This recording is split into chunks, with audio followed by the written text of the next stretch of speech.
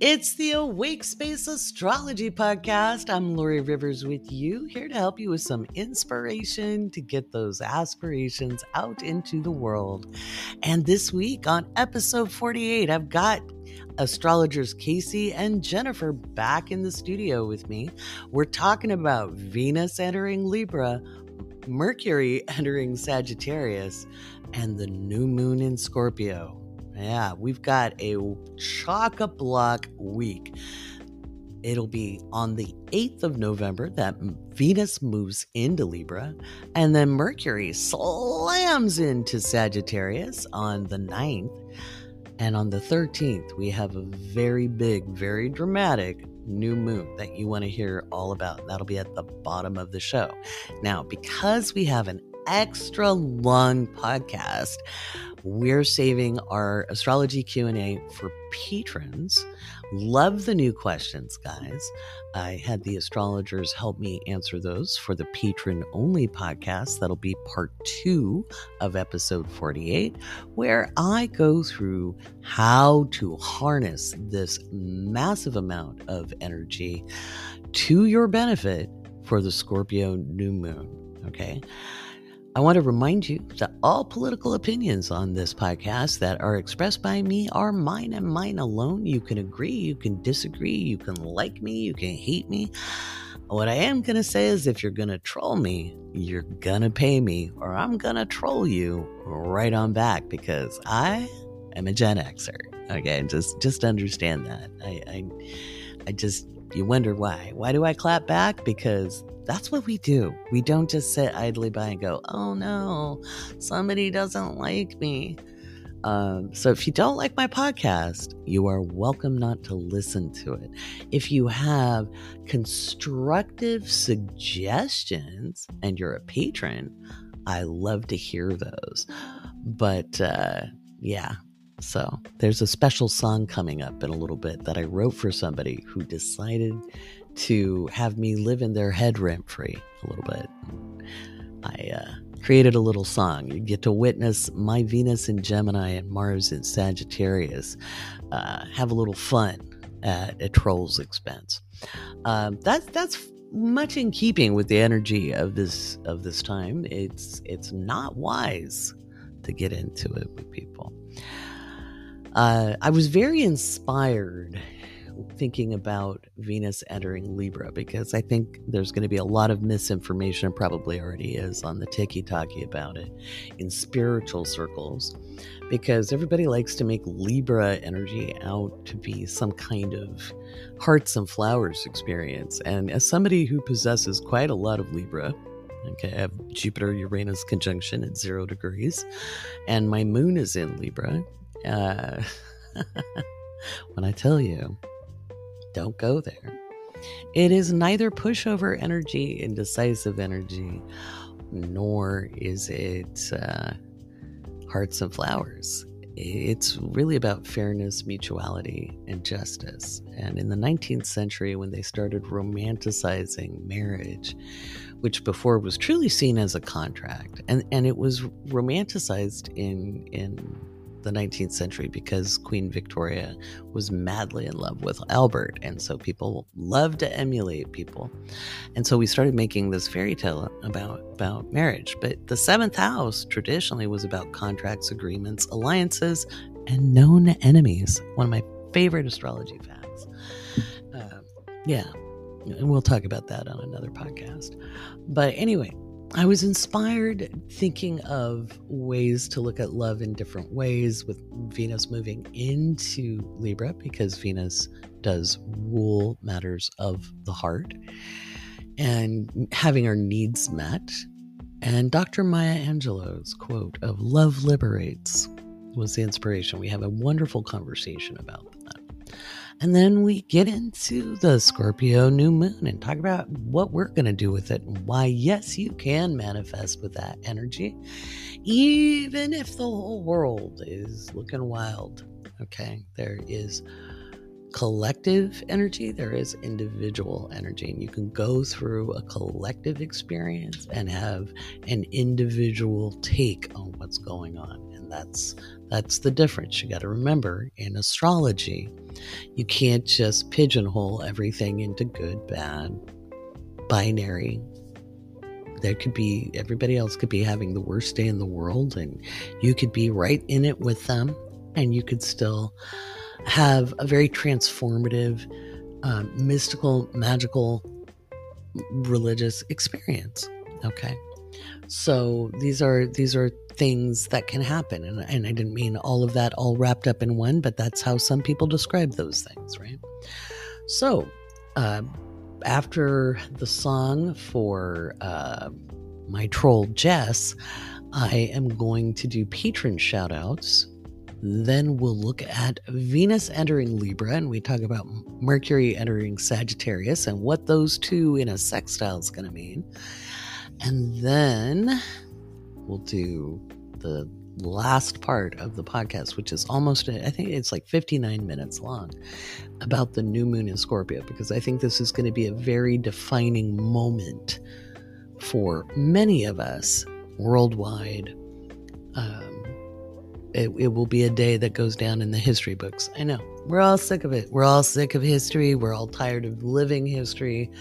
But I will tell you, there has never been a year in human history where things didn't happen.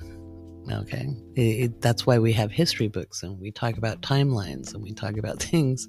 A timeline is not so much the metaphysical aspect, but rather the chronology of events.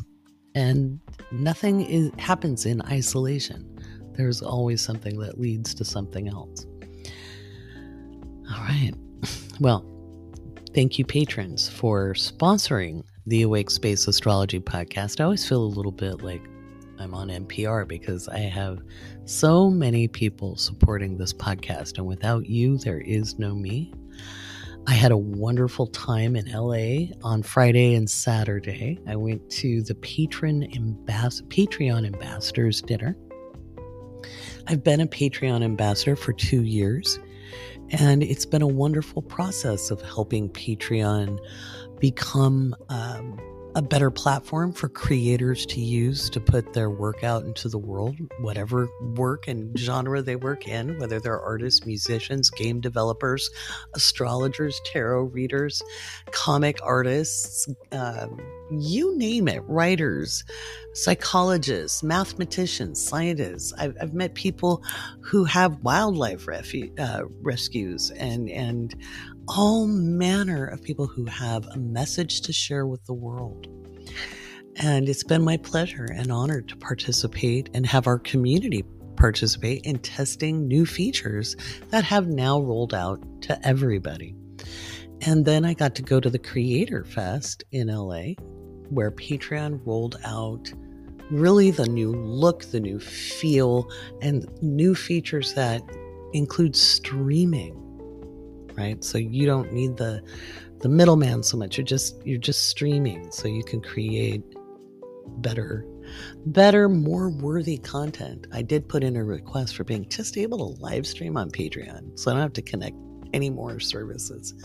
So we'll see how that goes. Again, it is my honor to work with Patreon because they give me the security of knowing I can continue my work without having to constantly be on the grind, finding new clients, etc. If you've ever done client work, then you know how tiring that can be. So I can put my stuff out there, and people who want it can support it, and the people who don't want it don't have to. It is really awesome, and I love serving my patrons, because without you patrons, there is no me. Speaking of patrons, and Patreon, that was one of the problems with the troll. They didn't like how much I talk about Patreon. And I don't think I talk about it enough. I just don't. I like to talk about things that help people. And the staff at Patreon is one of the most diverse, inclusive, considerate, thoughtful, responsive groups of people I've ever met in the tech industry. And I've worked in tech. So, pardonnez-moi. Excuse me. I'm going to keep talking about it. So thank you, patrons. Up next, my song for the troll. Because if you're going to pay me, you're going to troll me. Or sorry, if you're going to troll me, you're going to pay me. If you pay me, I don't mind if you troll me. You can go ahead and troll me on Patreon if you're a paid patron. But if you want to try to troll me for free, well, I might sing you a song.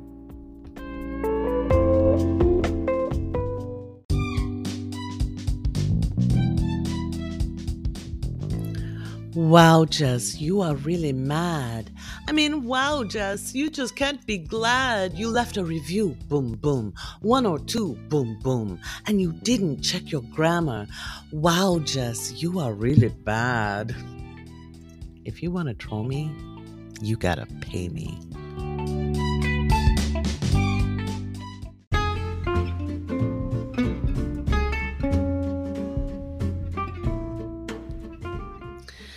You heard the music. You know what time it is. Oh, I have disturbed the Malcolm. It is time for patron shoutouts. That's right. Without you, there is no me, and I am eternally grateful to you guys. There is a lot coming down the pike. It's been kind of a crazy time, and I am working on the planner. It will be out ASAP. I'm almost done with it.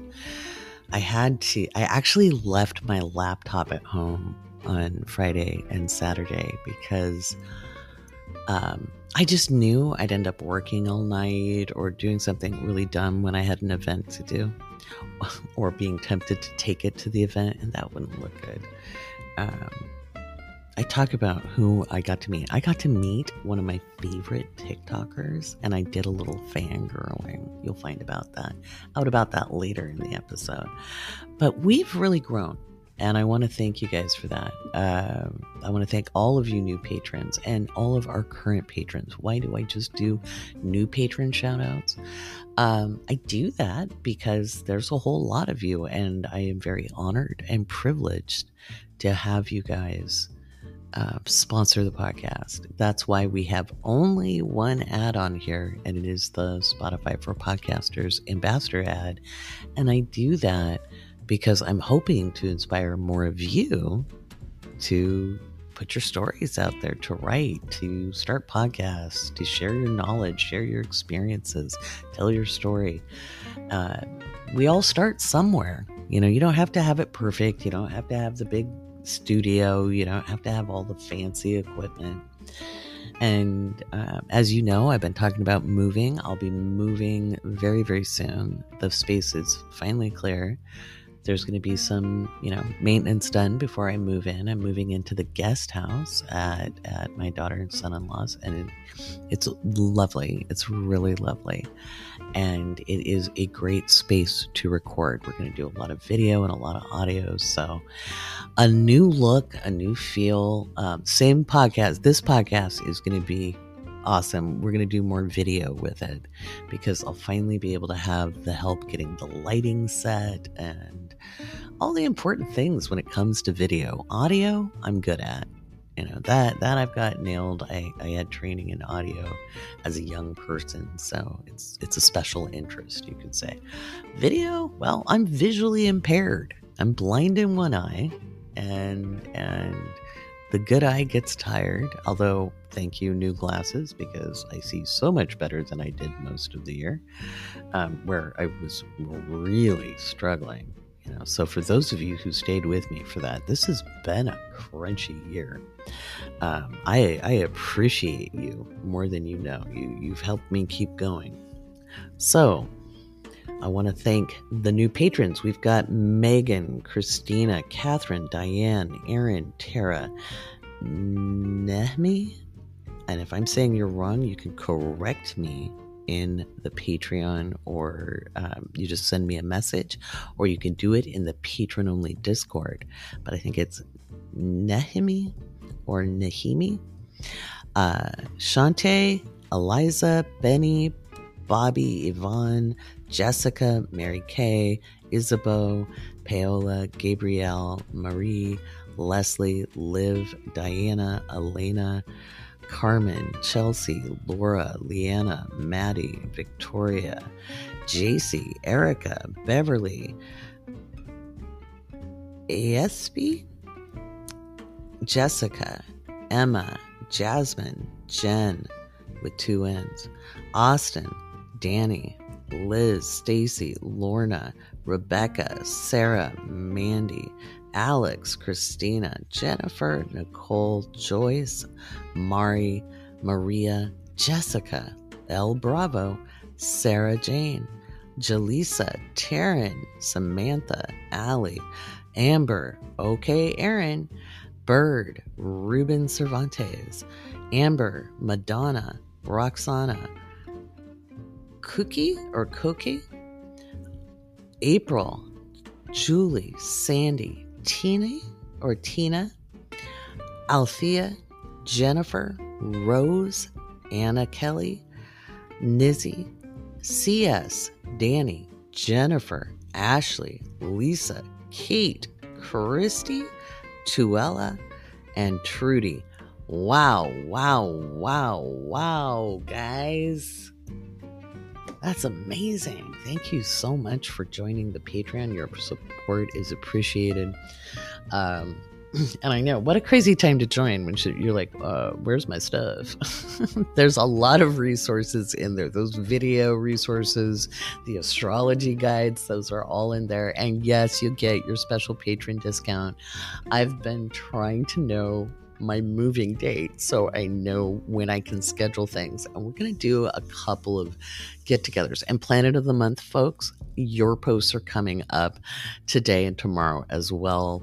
I know when I can lead the workshop this month, because I didn't want to put a date and then have to reschedule.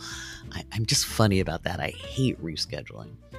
And so we've got that going on as well. So thank you, patrons. And by the way, the troll had a problem with me talking so much about my patrons. So I think we might double down and talk about you a little more. They get it, is what they said. Well, maybe they don't get it, because this takes effort, it takes time, it takes knowledge, and patrons are supporting that delivery of information. And everything on this podcast has to do with astrology. When I'm telling a story, even on my rambling stories, there is astrology woven in, because astrology is a framework and we understand it through metaphor, allegory, knowledge bases. And so astrology isn't just plug and play information. If you want that, that's pop astrology. Have at it, be my guest. That's not what's up on offer here on the Awake Space. If you don't like the politics, well, politics and astrology have gone hand in hand since day one. Okay, personality astrology didn't start till the 19th century. Okay. People were always looking for timing. They were always looking for world events. They were always seeking to know, what's the energy going to be like that I'm living through? How can I surf the cosmic tide to the best of my ability? And that's what's up on offer here on the Awake Space. So if you're a patron and this is your segment, you have my eternal gratitude.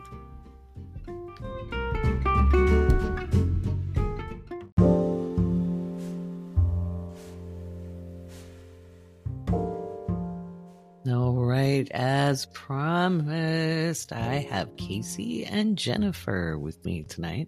We'll catch Mackenzie in the daytime. Maybe that'll just be our habit. We'll just be like, hey, come on to the show. So it's so well planned. Anyway, we're talking about Venus, and I called it Love Liberates. And the reason why is Venus is moving into Libra on November 8th. And so Maya Angelou famously coined that phrase, love liberates. So in the spirit of the good doctor, my Angelo, what are your thoughts about Venus in Libra, my dear astrologers?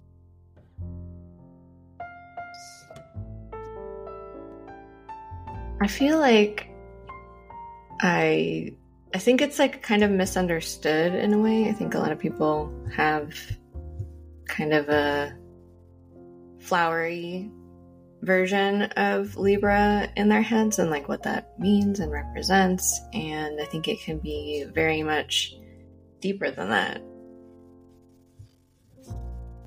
So you're our resident expert on that because you have Venus in Libra, and it's okay if we have animal noises on. We have all of our managers, our animal surrounding us, familiars. Yes, they are. We are being hovered upon by our critters, and I don't think anybody's going to mind that.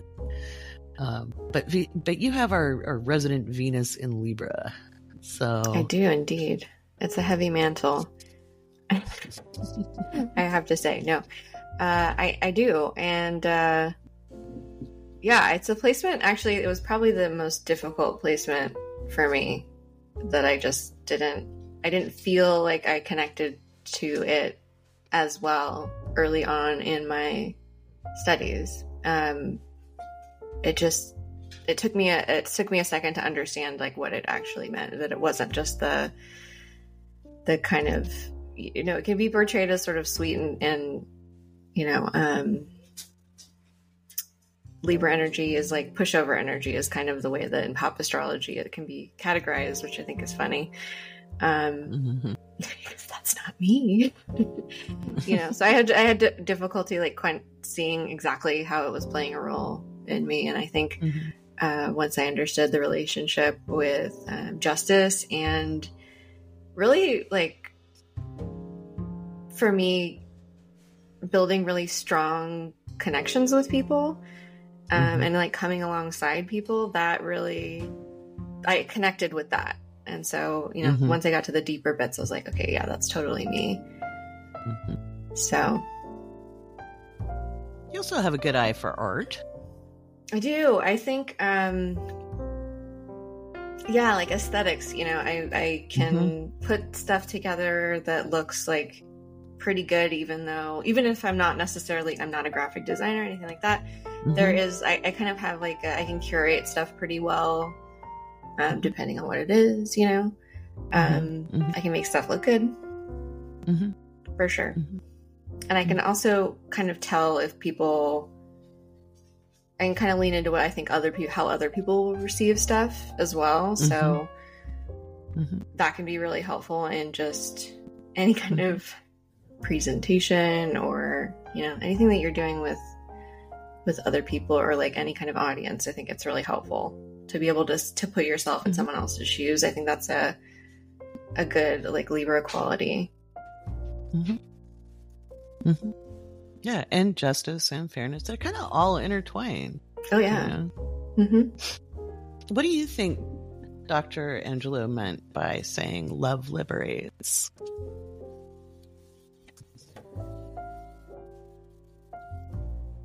I think it's liberating in the sense that, it gives you a very distinct direction to go in, right? Like it is kind of freeing to be so committed to this kind of larger concept, right? This larger energy. And kind of strive to be as tuned into that as possible. I think that can be really liberating. You used a really big key word there, commitment. And that's a really big key word with Libra, is the ability to commit. And people will talk about Libra as non-committal or indecisive. But I don't think it is. I think it can be very decisive if it matters. Yeah, absolutely. Malcolm's snoring. So soothing. What about you? It is soothing. It's soothing snores. He played a lot with his I guess you could say, niece. So it's my daughter's dog. So Jen, what are your thoughts? What does love liberates and Venus and Libra mean to you? Well, love liberating, I feel like that's like the basic thing that a lot of people need, is to just not be mean to themselves. It's like the first step. It's like learning to love yourself and love other people. And it's like in society, we're kind of taught not to. We have to live by other people's rules, and we don't learn to listen to ourselves and what we really need. So if you're tapped into that loving part of yourself, your Venus is, you know what you want, and then you're able to know what like actions you can take that will get you there. If you're not moving from a place of care for yourself and other people, then it's really easy to get like co-opted for other means. So it's very, when you're able to listen to your own inner voice, that is liberation. You're not being controlled by other people, being told what to want, what to do. It's like a whole process of deconstructing that. So we have a lot of cultural narratives that aren't exactly helpful. Right. That are toxic or codependent. And I think a lot of times when we talk about Libra energy, we hear about codependency. I don't think it is inherently codependent in its nature. I think that is due to social programming. I say that because of having a Libra moon and knowing what had to be deconstructed from that. The full quote, if I might, and we'll have a further discussion on it, is, and this is again by Dr. Maya Angelou, love liberates. It doesn't just hold. That's ego. Love liberates. It doesn't bind. Love says, I love you. I love you if you're in China. I love you if you're across town. I love you if you're in Harlem.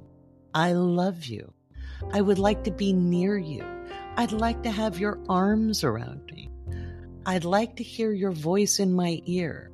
But if that's not possible now, so I love you. Go. When we put it into context there and we look about what's on our horizon in our reality now, in the idea of fairness and justice, how does that full quote hit?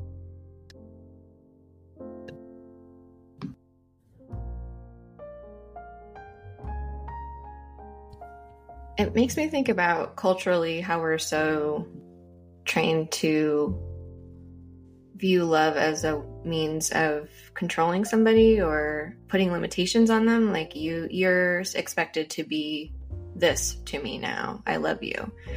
And I think I feel like I've just seen so many ways that plays out negatively. People claiming that they love each other and yet limiting and holding each other back in a lot of ways. And I think that real, true love is about honoring the person or thing that you love, right? It's not about changing it or asking someone to edit themselves or hold parts of themselves back, core pieces of who they are, right? And as we move into the time that we're moving into, I think that plays out in a larger way. Like, I think when we learn how to do that, it can really be about listening to communities that are affected by things like colonization, systemic racism, sexism, all of the things that we see in our society, actually coming from the groups of people that those things are affecting, right? And not somebody from the top, whatever that is, whatever that looks like, dictating, oh, this is how this problem should be solved for you, right?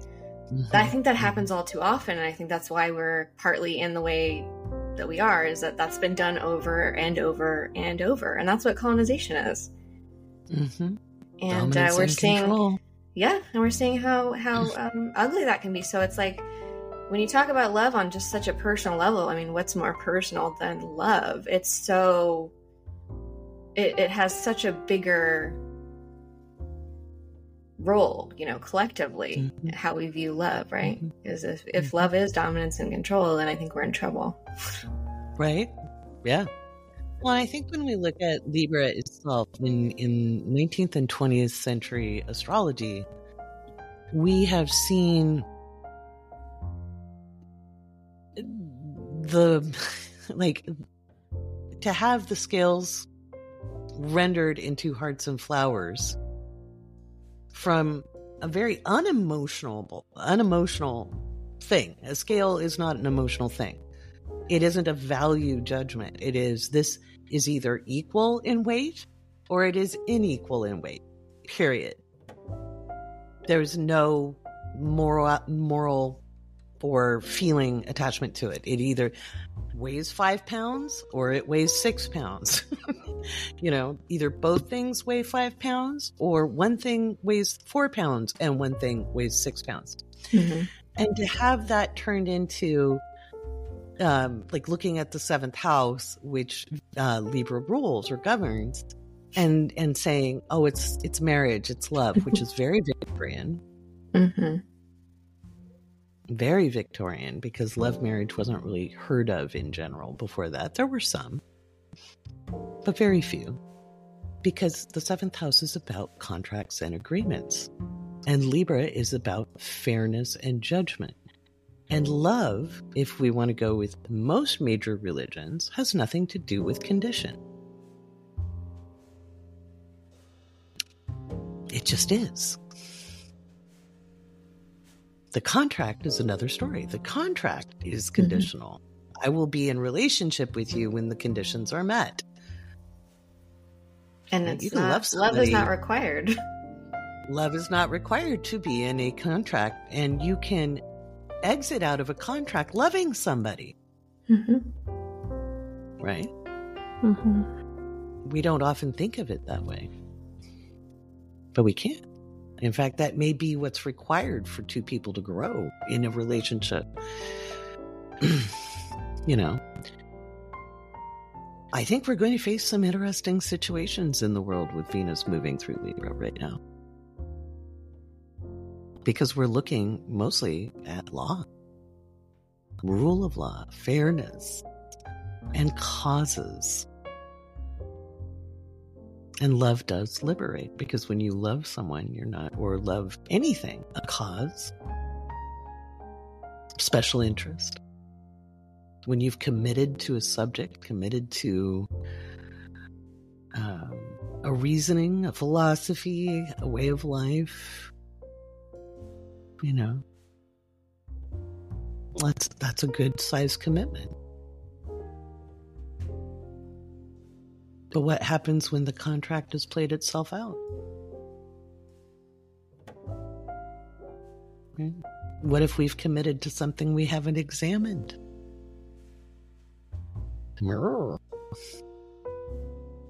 We get into relationship that way sometime, right? I don't know about you. I've done it. Didn't weigh everything. Mm-hmm. Yeah.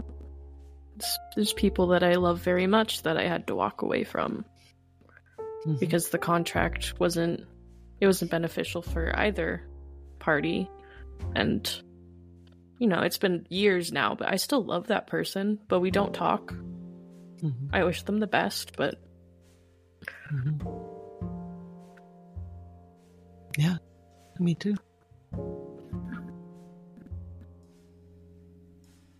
And I think that's where people get into the indecisiveness of the Libra, of like, well, how can you walk away and still love them? How can that be? You have to hold on and fight for what you love.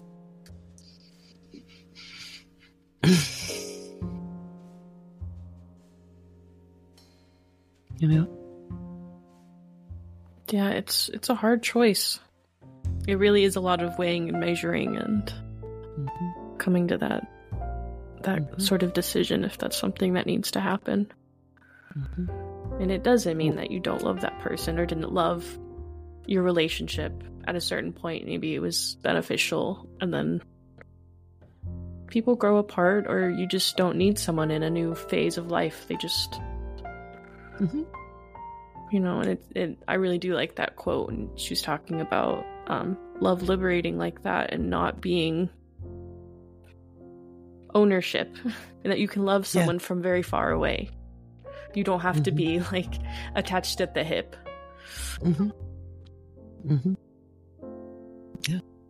I will always love the father of my children. I have never loved anyone more. I love that I see him in my children. I had to leave. There weren't any other options. I'd tried them. In fact, even leaving wasn't leaving him. I was trying to get him to come get some medical help here. And it didn't work. Oops. He passed away. Yeah. I mean, even if you love someone, you cannot force them to do things. Even if you think it's good for them, that you can wish best for them, but you cannot force people to act. That is dominance and control, and that is not love. Yeah, it's not. It's not. No. I think that's where so many relationships get into trouble, you know, is trying to make somebody do something or become something or behave in a socially acceptable way. And Libra can be a little rebellious. It's not exactly submissive energy.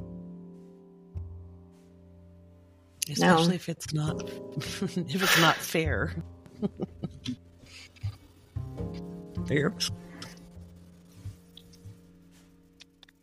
You know.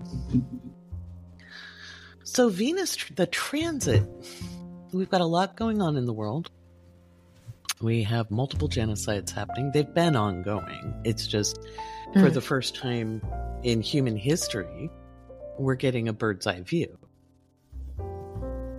of some of it. We're still not seeing what's going on in Azerbaijan and Armenia.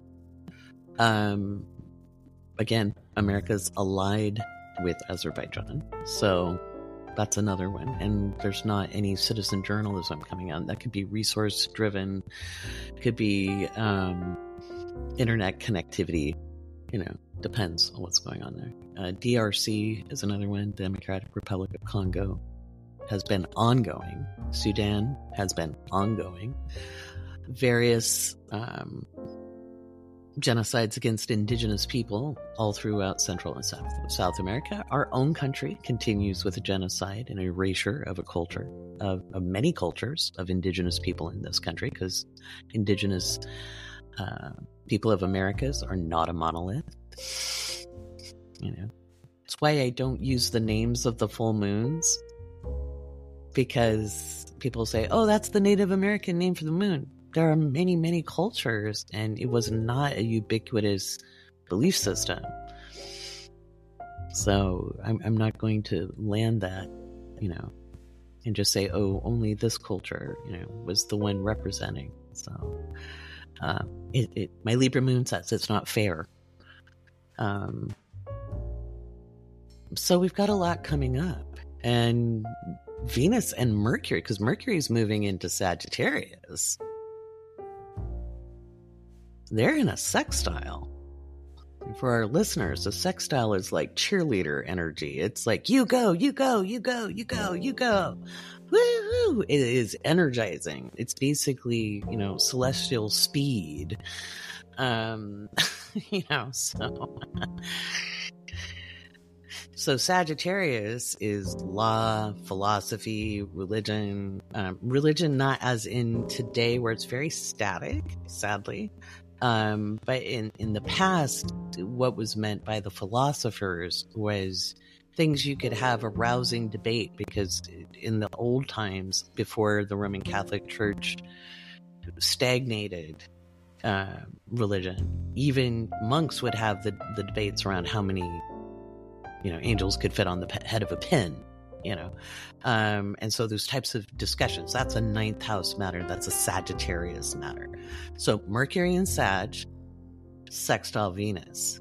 Thoughts. We'll just say that we hate that question, by the way, when you guys ask us on live streams. Thoughts? I have What are your lots. thoughts, right? And prayers. Give them all. Response. Right? Go for it. I think people are going to be really on their high horse about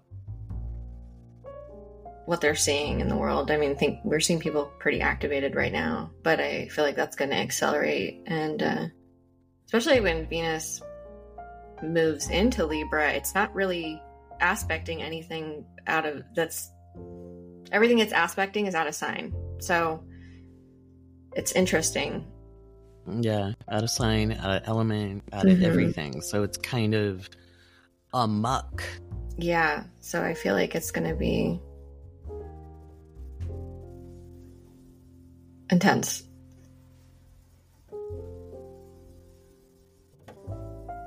So as a native Libra Venus, you've been an activist a good part of your life. And have taken risk, whether it was, your own deconstruction at a very young age. You were questioning that had huge repercussions. Yeah, and I was very much weighing and measuring and assessing the things that I was around, the ideas I was being presented with. So I feel like that was a big part of that. And how young were you that you can remember you started questioning these things?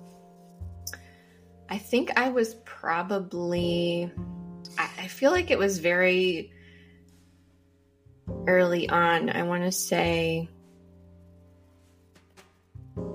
around 8 or 9, I started really kind of having a lot of questions about things. I always had questions about things, but it was more I was bothered by things.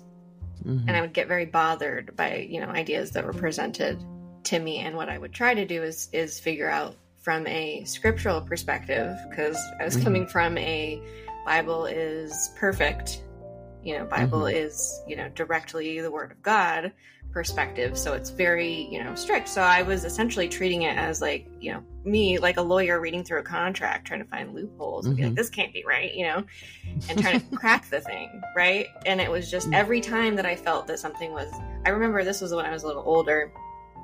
I was in high school at this point. I was 14, 15 years old. The story of Abraham being asked to sacrifice his son, kill his son. I was like, this is really disturbing. I was very disturbed by it. And I was like, at that point, I was like, I was openly, not in a disrespectful way, but in a way that was like, this is vile. I was disturbed. I really came at people about it. And, so I think as soon as I could kind of formulate the thoughts, the questions are always there, but I think the real push into it, 8 or 9 and that was around the Left Behind era. So I had a lot of, I was being fed a lot of really scary stuff. So it behooved me to understand where this was coming from. It was very scary. So it became an imperative. Vile stuff. And it seemed very unjust to me, as a matter of fact. It was always a matter of justice. Those were always the issues that bothered me. And when I was biblical, I was like, it doesn't make sense. This doesn't make sense. I was like, I don't understand why God would be like this. How does this make sense? Yeah. Yeah. And I did identify. Yeah. I identified with Jesus as a social justice warrior more than anything. That was the Jesus that I understood. That was going up against authority, that was feeding people, that was healing people, that was teaching people how to treat each other, hanging out with people that other people decided were undesirable. That was I understood that very well. That was like, that made sense to me. That was the other stuff that was like, it doesn't fit with that. So that was the issue that I had. Yeah. That's a very Libra Venus. That's a lot of Libra energy. Yeah. And that was when I would get, I was never a suck up, and I was always a good student, but I was challenging. I was always challenging. If I felt something didn't track for me, I would be very blunt about it. And I was pretty shy. I was pretty quiet, reserved. I wasn't very friendly with my teachers in the way that like a lot of other kids were. I was very awkward. But that for me was that type of stuff. That's when I would be the loudest.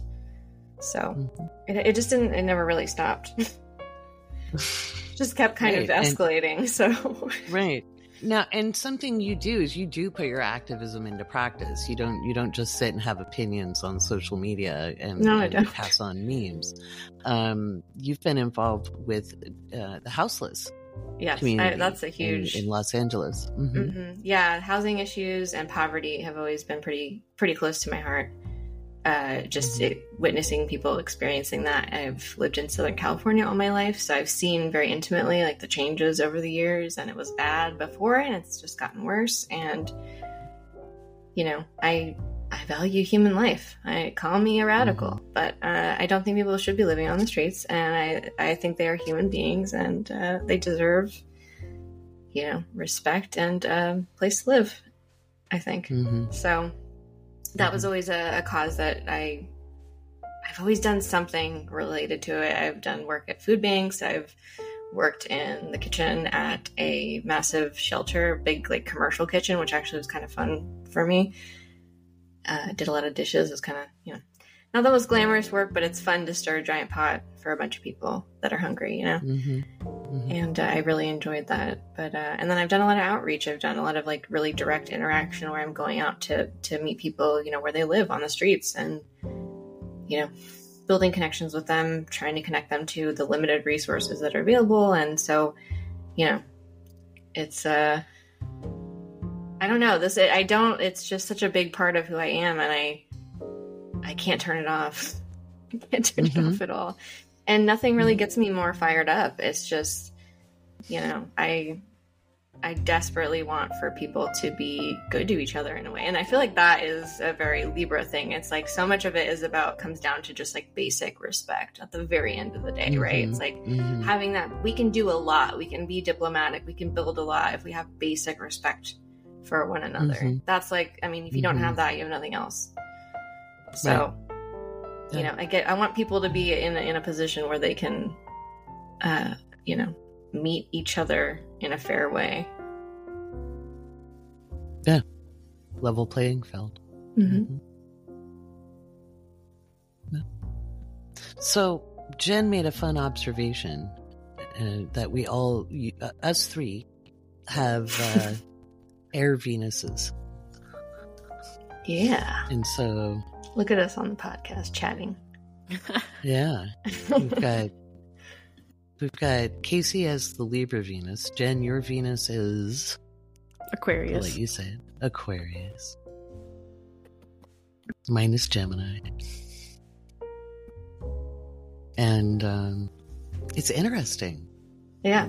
They are in... yours is in the 4th house, Casey. Jen's is in the 12th house. Mine is in the 8th house. How interesting. It gets even more interesting. Yes. And there's more. Wait, Casey, tell us. Wait, what else? What am I missing? There's something else more interesting. You're a Cancer rising. Jen is a Cancer moon. I'm a Cancer sun. It keeps going. Now, we also share beautiful things with our dear Mackenzie. Indeed. But in a different direction. That's where our Libra, Scorpio, Gemini stuff comes out. Yes. But it's very funny. I was just like, oh, wow. We're well matched. Yeah. What about you, Jen? So you've got an Aquarius Venus. So that's very humanitarian. How do you feel the vibe of Venus in Libra? I Well, I guess a lot of the things Casey talked about really hit. Like, that's really what I've noticed is that striving for people to treat each other well and be respectful of people, and understanding that your actions impact other people, and not to just think about just how things impact you, like what you want to do. Having that like conscientiousness of the group dynamic, which is something I really appreciate, is Aquarius Venus. That is something that means a lot to me. Is for someone to not be messing the vibe up, you know? Right? Right. Stop harshing the vibe. All of our heads just went, yep. Yeah, we all just nodded. Like, yeah, don't do that. I think that's what gets me on live streams, is I'll be talking about like a major global event, and somebody's like, what about me? And I'm like, what about you? What about you? We have literally multiple millions of people suffering right now, and you're like, is it going to get me? Yeah. Really? So it isn't. Feel for the people who, you know, it's like, oh. Yeah, that gets me. Every time. Every time. Every time. Every time. It's so selfish. You know, it's so selfish. This idea of, you know, what about me? Like, Jesus. Not cool, people. Libra is kind of like crusader energy, especially when it's matched with Sag. Yeah, that's why I'm like, what is gonna happen? I think you weren't wrong. I think people will be further activated. I hope so. I do not think diplomacy is going to win yet. I just don't, especially when we're looking at the global conflicts. I think they'll expand, to be honest, because diplomacy requires two willing parties. So when you have one party doubling down on their breach of law, on their breach of humanitarian law, on their, you know, us versus them dehumanization tactics, I think we're just going to see an expansion. And Venus is not aspecting much until a few days later, because the new moon is on the 13th, and we'll talk about that in the next segment. But with Venus moving into a sextile with Mercury very quickly, you know, Mercury will, when does it pass into, let me look. Oops. Let me grab it. I made a cute little calendar. Don't worry, patrons. I swear it is so worth the wait on what I'm creating right now. Yeah, so Mercury ingresses into Sagittarius the next day on the 9th. So it's a muck on the 8th, and then hours later, Mercury moves into Sag, making that sextile. And I think the international community is going to get louder. I think there may be some declarations further made. I think you'll see more protesting. And I'm hearing more intelligent conversations on the matters of humanitarian law, international law, globally than I've ever heard in the 33 years I've been a political analyst. I've been alone, especially in the United States, because the United States has been so programmed to believe might equals right and international laws for everybody else. And we have to defend what's ours and our way of life. And, you know, oh no, they might come over here, you know, and it's like, do you know how small those countries are compared to us, population-wise? It's not just, you know, size-wise. It's population-wise, comparatively. You're afraid of 2 million fucking people? Are you kidding? It's crazy enough here. And I don't think people realize how scared people are of us. They're terrified. Yeah, that's the part that really gets me. I'm like, we're the baddies here. Have been for a long time. Yeah, so worrying about what's going to happen to us. It's like, I mean, you know, we have done quite a lot around the world for decades. Mm-hmm. We've caused a lot of devastation and a lot of refugees. Mm-hmm. Mm-hmm. And funny enough, overseas, people kind of know it's not the average American. They know it's our government. Yeah. Which is really sad when here. Now, I see the change. Like I said, I'm seeing an evolution happening in front of our eyes, which is exciting to me. I was a very lonely voice for a long time and got hit by all sides for it in saying, there's a lot of rhetoric going on that isn't true. What do you know? I don't know. I did graduate work in this, you know. What do I know? I know nothing. I'm only educated and worked in this field, but I know. I have boobies. I know. Therefore, I cannot be an expert in anything. Yeah, that would be it. Pardon my bitterness. But yeah, there's we're going to see an escalation, I think. And a demand for international law to be enforced. And that could hit us as a country. That could hit us because we're aiding and abetting in the breach of international and humanitarian law. So, and we could easily, if they say, well, we have alliances, we have treaties, there's also the Vienna Convention of 1969. So we could invoke the Vienna Convention. I know it's not as popular as the Geneva Convention, but it exists. So, that's right, folks. I'm not stopping my position on this. So, I have family throughout that region, like from the Mediterranean to the Arabian Gulf. Some people call it the Persian Gulf. The whole length. I have people everywhere throughout there. So, but it was an interest of mine long before I even knew how related I was in that region of the world. So,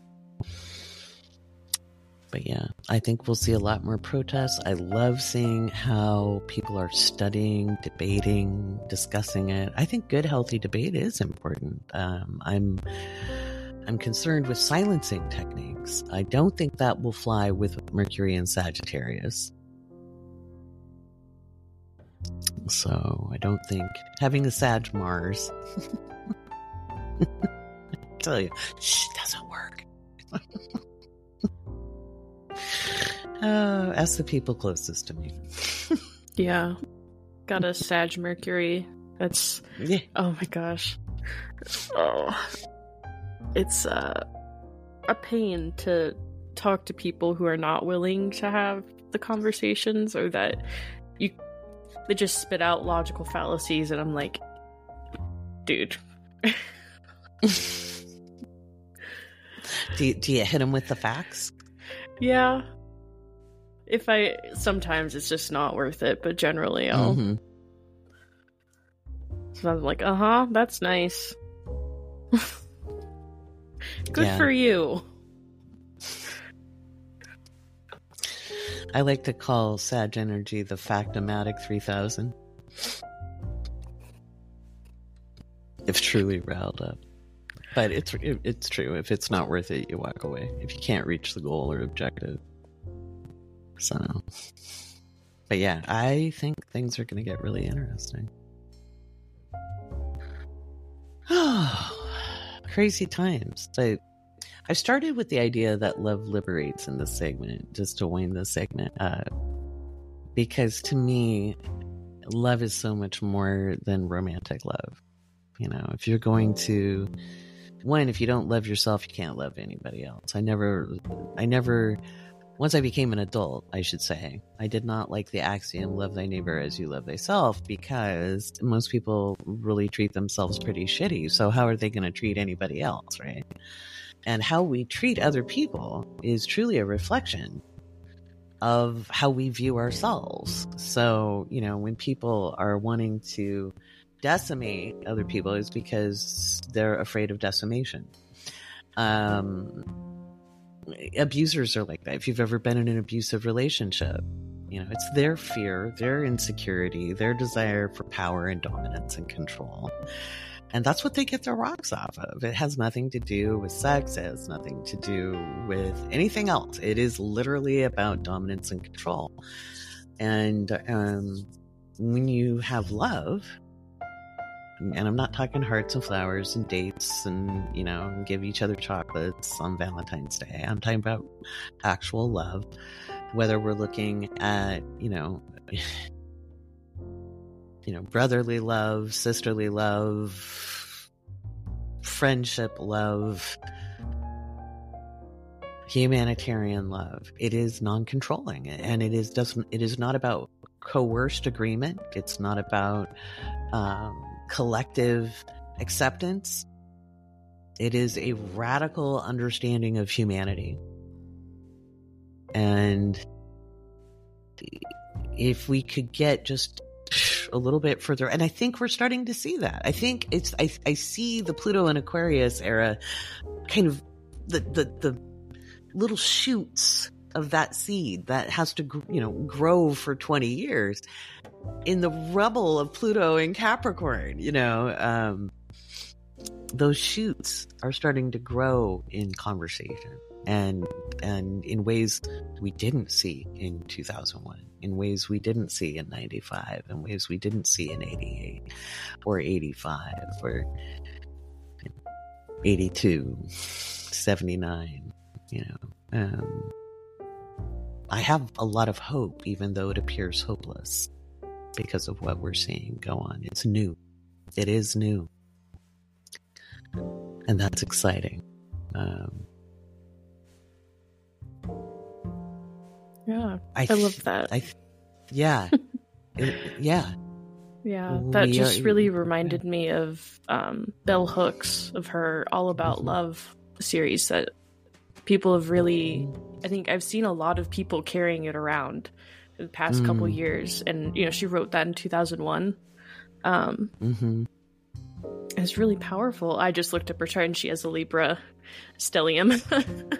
So a ton of Libra. A ton of Libra. Yeah, Venus, Sun, Mercury, Saturn, Neptune.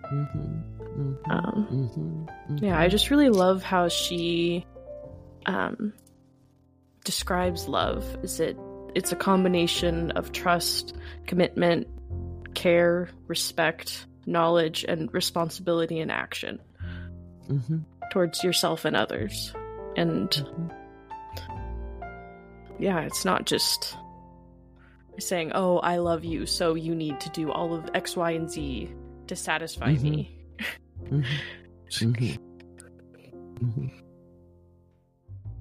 Anecdotal, but really funny.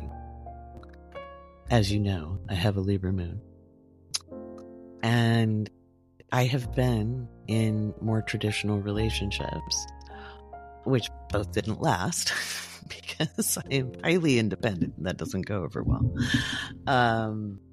by people who want the status quo, right? Or want that traditional gender role applied, which is a social construct. It has nothing to do with genetics. And in fact, it was really designed by 1950s ad agencies, to be honest, because those aren't always the cultural roles in other cultures. But when I got together with my boyfriend, he would not tell me what to do, or even, if I told him, oh man, I worked too late last night, I didn't get enough sleep, he could be like, oh wow, that's too bad. And he wouldn't say, well, you need to go to bed earlier, you should do this, or you should do that. And I'd be like, does he not care? Or I worked a lot, and he'd be like, you seem really tired. And I'm like, I am. I've been overworking. He goes, but you're doing a really good job. But he wouldn't try to take anything over. And my initial reaction from social cultural programming is, does this guy even care about me?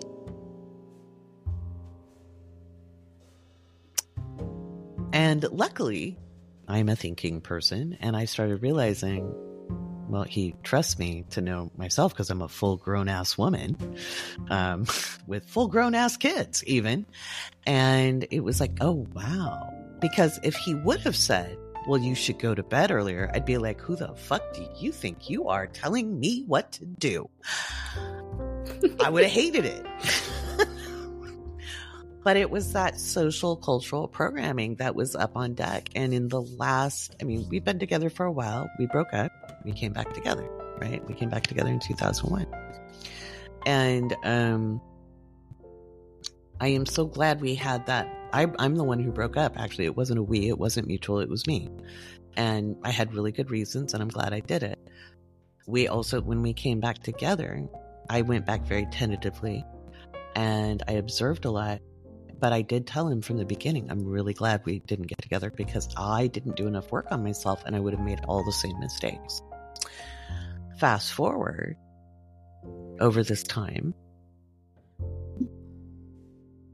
it's really cool he doesn't tell me what to do or tell me when to go to bed or give me a hard time for doing whatever isn't necessarily good for me. It took a long time to be okay with that. It was really insecure because we've been trained. And so that Libra codependency is he doesn't like it when I tell him. I'll be like, hey, don't drive too fast. You worry me. And he's like, hey, this is what I do. I work with cars. You need to trust me for me. And I'm like, oh man, you're right. He has an Aries moon. So there's no telling him anyway. So, but it made me realize how much the codependency is basically damage to that Libra placement, regardless of what it is, whether it's a moon, a sun, a Mercury, Mars, that over caring, because it's not really care. You're not trusting that other person, their wisdom, their guidance, their path, and it's cloying. And it requires them to need you. So you can keep making them happy. And if they're happy, you've lost your job. And I think we'll see a lot of that to examine with this, that our responsibility is there to be human and to be decent and respectful, but it is not our job to take over for somebody, to overdo for them or take responsibility for their feelings or their process. And it's just an observation I've had over the last several years. It doesn't matter how old you are, you're still going to deconstruct. Maybe in a different way, because this is really old stuff. Looking at Venus squaring off with Pluto, that's going to be very, very interesting. Did you guys take a look at that chart? This is going to be a long episode. You know what? Let's save the Venus squaring off with Pluto for the patron only. We'll talk about that separately here in a minute. Because I don't want to cut this video. It's late and I've been crazy all weekend. And I move this coming week, so I'm trying not to do this. I'm like, I'm trying to be fair to me. That's fair, Lori. I'm spare Lori. I'm saying I'm stepping in to say this is right. Yeah, we need to. Yeah, because we still need to talk about Lori's the new moon. We do. We have a lot to talk about, so. We do. Let's give them something to talk about. I literally brought that song up the other day, and everybody got mad because it got stuck in their head, and I brought it up to get another song stuck out of their head. I'm like, I'm the bad guy? Now you don't have fucking Creed in your head, so. Some of the examples of the charity work that I do in my free time. Right? Yeah. You just keep giving. You just keep giving. All right, let's talk about Venus squared Pluto for patron only, and we'll end the segment and we'll move into the new moon, because the new moon happens next Monday, the 13th. And what time? You had the chart up. You want me to look for? I could find the chart. You put it into. Did you? I didn't put the time up, of course, but I have the chart right here. So let me. Oh, okay. It's at 1:27 a.m. Pacific. Yeah. So see, the podcast won't even be out at 1. I usually don't get it out till 3:30 Pacific. So, and I'll probably be moving. So if I haven't already moved. So let's talk about that new moon in Scorpio. It is a whole thing. It's a whole thing, guys. Now, we'll talk about on a personal level as well, and in the patron only podcast, we'll talk about how you can use that new moon to your advantage, because it's a very powerful new moon to really make some massive change in your life. On the mundane level, well, you'll find out in the next segment.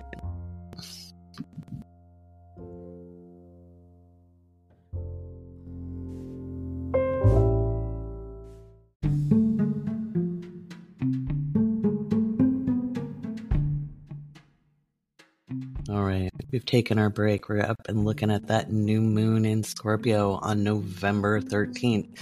This is a big new moon because Mars is not only conjunct the new moon, and remember, a new moon is where the sun and moon are conjunct. They're together, right next to each other in the sky. And in opposition to Uranus. Surprise! I am afraid on a geopolitical level. This is where the conflict in Israel, against Palestine is going to expand. I hope it does not. I hope that diplomacy wins the day, but it doesn't look like it's going to. And this could mean it expands regionally. And the propaganda is going to be outstanding because Mercury will be in Sagittarius at that time. And again, we're talking mundane, so we're not smack talking anybody's placements. It's very different rules, and the way we describe the energy is very different when we're looking at world events, politics, natural events. We could also see a really big earthquake that day. More likely in the northern hemisphere, but to the west of the location the chart is made for, which is Los Angeles. So probably out in the ocean. It could be up towards Alaska. It could be around Japan. Probably up in that North Pacific would be my guess. So, Alaska could see another 6.5. Japan could see another 6.5. It could also be in Western Russia. Eastern Russia. Sorry. It's west of us, but it would be Eastern Russia. It's so crazy. I'm like thinking and yes. So yeah, it's probably offshore because this is also trine Neptune. And Neptune is still retrograde. So we could see some leaks of information come out as well. Some truth revealed, some skullduggery revealed. I know this could be political, it could be financial, this could be against politicians, this could be against leaders, this could be against banks, investment companies, private equity firms, commercial real estate, just listing off the amount of things that could be impacted by this. But when it comes to what's going on in the Levant, which is also called the Near East, and it's the part of the Middle East that is in the Mediterranean region, things could get really dicey. It's something I've been worried about as a political analyst that specialized in the Middle East. It's what I did graduate work in. Everybody else was looking at the Soviet Union. I was the weirdo going, hey, I think we need to look over here. Maybe it's because I'm psychic. I don't know. But it could expand. And that is what we don't want. There has been a great amount of restraint, if you know the history of the region. There's been an obvious not wanting to repeat 1967.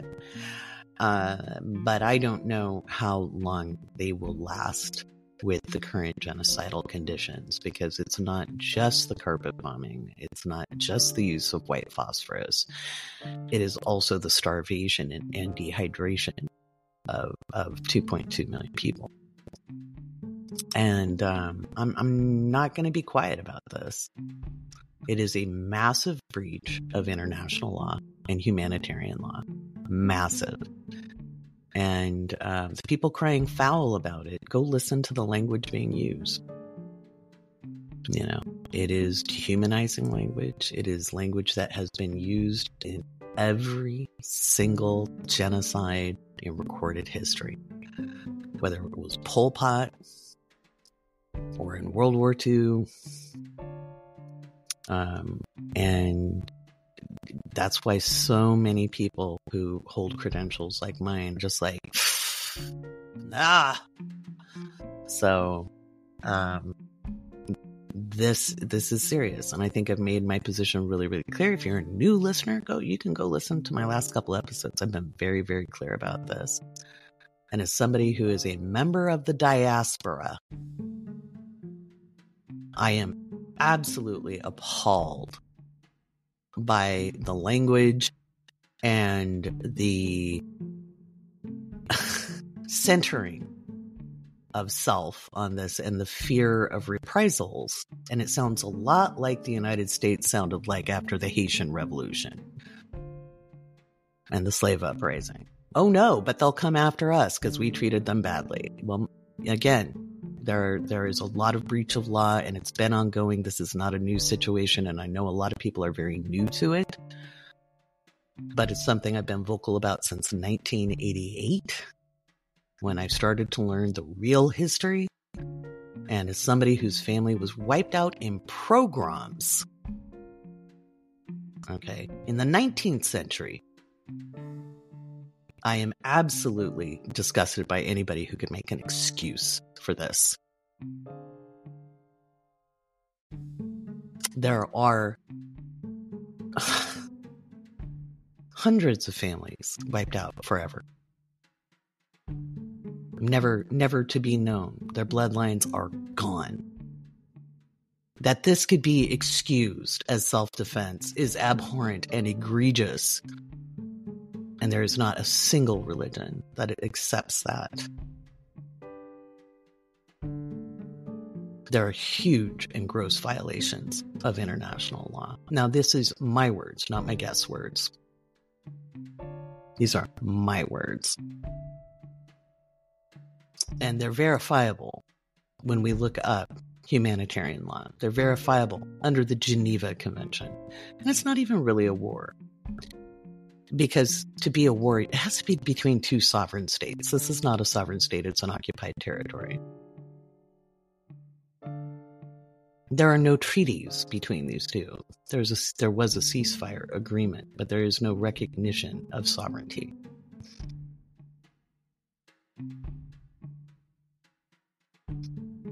And unfortunately, this puts the people of Israel at great risk because of their government's decisions as well. And we're going to see even more losses because of it.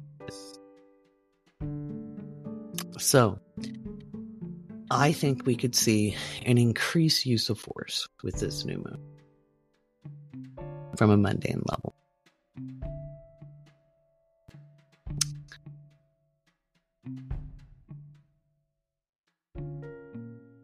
And I think we could see some natural disasters. I think we could see some big storms come up.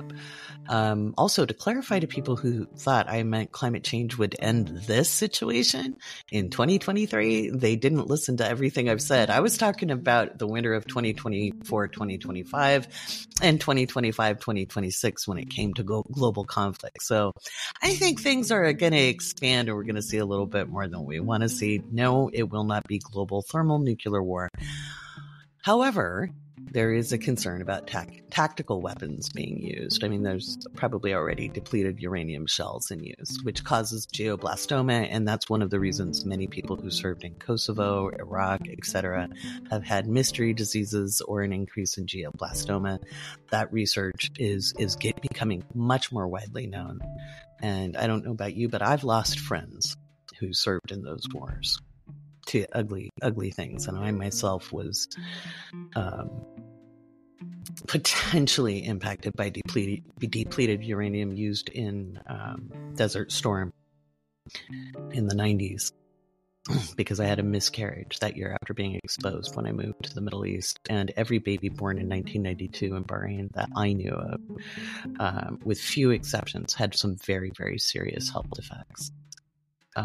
Because the depleted uranium got caught up in the dust and it floated through the air. And so there's massive environmental concerns with this regionally. It could impact people as far as Italy if it gets on the wind. And it will. You know, these things aren't geolocational. They don't just stay in one spot. There's lots of reasons why we don't want to have massive amounts of physical violence and armed conflict. So if you wondered where I stood, well, this is the Awake Space, and I am the owner of Woke Astrology. So if you thought I'd ever accept the status quo, well, think again. All right. So to my lovely, lovely guests, we've got Casey and Jen with me, our astrologers, and we're going to be talking more about what this new moon might bring other than the mundane. Everybody wants to know, should they manifest? And I would say with this new moon, oh, hell yeah. What are your guys' thoughts? I think with it being in Scorpio and opposite Uranus, this is really a good opportunity to reflect on the inside of you and maybe dig up some things that aren't serving you and liberate yourself from them. Find ways maybe that you've been holding yourself back, or maybe things that you've been scared of. I mean, that can be a lot of that Scorpio energy can be things we're like deeply afraid of that we don't want to look at, or kind of ugly, and acknowledging those things. And you kind of have to do that. You have to take a look and accept that it is before you can root it out and do something different. So I think this is a really beautiful chance, especially with Venus in Libra. You gotta figure out what's fair to you, not just for other people, but how can you treat yourself a little bit with more grace than maybe you have been in the past? What are some things that have been holding you back, or that maybe you've really wanted to try, but I don't know, maybe you thought you weren't good enough, or whatever your reason is. If you feel inspired to do something, do it, but maybe don't start fights with people. Yeah. I don't think that will not go well. It's an internal job first, so. Yeah. Getting into it with people will be very volatile and have very quick repercussions to any kind of action. And it'll escalate very rapidly. So, yeah, it wouldn't... If you want to retain those relationships, it might not be the day to give somebody a piece of your mind. So, yeah. You could think about maybe ways that you're accepting treatment that you don't like. Maybe don't. It's kind of, you have to do that internal work to figure out, why am I taking this? Why do I feel like I deserve this? Is it something that someone else told me? Is it something I want to take forward now? I think that's really like the energy of Scorpio that I get. I mean, it's like in the fall, it's things are dying away to make room for the new. You have to do that. You have to clear the garden in order to have, so you have room for the new seeds to grow. Spread the compost. Yeah. No. As Dolly Levi said, and hello, Dolly, money's like manure. You got to spread it around young things to help them to grow. That's the time to put it down. And sometimes the shit of our lives is the manure that helps us grow into who we need to be. And we've got the Scorpio nodding. What are your thoughts, Casey? You got me. Yeah, Scorpio is such a strategic energy, and I feel like this is a really good opportunity to look at what is really driving you right now. What is moving you forward? What really is at your core? What are you working towards? And I think that this energy is very good. I feel like breakthrough energy to kind of just feel into what is at the core of what you want and make some decisions about what actionable steps you can take to kind of, maybe you want to even change the way that you approach things. You know, try something different. Be open to approaching things from a different way. Be open to new perspectives about things as well, I think. Yeah. Like the things that maybe you've overlooked before or maybe seemed unimportant about you or what you're doing. Maybe you see them in a new light. I think I think everything can be useful. I think that's one of my biggest Scorpio attributes is I will find a way to recycle the hell out of any situation that has happened to me. It just, I'll get the meat off those bones, you know, in some way. Like I'm not leaving empty handed. So, you know, it's a good time to, like get into that manure. Like what is it going to grow? What are you going to have to grow from that manure? You know what I mean? Yeah. Re-examine things, the value of things, and maybe try a different approach if needed. Yeah, I mean, as a Scorpio rising, I'll find myself saying, I've done that. It didn't work. You know, I just told Casey that tonight. And I catch myself, even in the moment when I'm arguing for why something won't work, because I tried it 10 million times in a decade. It doesn't mean that the idea is completely wrong or the material is bad or it just might be the timing wasn't it. I might need to, especially looking at this new moon, which is at 21 degrees of Scorpio, and so it's later in it. So this is not a situation that's new to you. These are old habits. These are old thoughts. This is an older project that maybe just hasn't got off the ground. You know, whether you've been writing a project or creating like your social media strategy and you're like, well, I tried it before, but it didn't work. This might be a great time to do what they call cannibalize content. So maybe you had some content and you know it had good stuff to it. Maybe it was too long. Maybe you need to grab some snippets out of it and recycle it. Maybe the story itself is good, but maybe it needs editing. Maybe the job hunt has been wrong and you haven't been finding a job, not because you're wrong or there's something wrong with you, but maybe you've been applying to jobs that aren't going to support you truly. Because Scorpio is about gaining support versus toil. Okay, it's strategic and it's being supported. Okay, so people never talk about that part. But when we look at ancestor worship, that's Scorpio. You're calling in the support. You're calling in beyond the veil. Versus the mysteries of the 12th house, which is the universe, God and the goddess, etc. So that's more deity and work with deity or source energy or the quantum. Whereas Scorpio is of the generations. This is it is breakthrough energy, like both of you said, it is. And so it's maybe instead of saying, well, I tried it, tweak it, rework your resume, rework your project, take it from a new angle.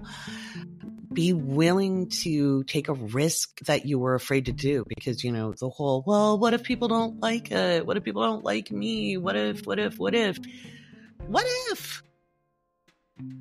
it works? Yeah, you shouldn't make up people's minds for them on that. Yeah. I mean, how do you guys feel being podcast guests now compared to when you first started? I mean, it's just much easier. Yeah. I used to have to pull your teeth to get you in here. Now it's like whoever's... whatever, it's 3 a.m. We're breaking, like, oh my God. Right? It's whoever's awake. It's like, who's awake? Yeah, who's up? Yeah, absolutely. We'll get Mackenzie on in the daytime, I promise. So we'll have to get all of us on again.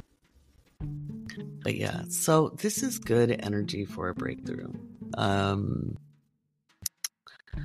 It'll be intense. And the day before, actually 2 days before, I think. So like I would say anywhere from the 18th through the 20th. Or sorry, I was thinking of degrees.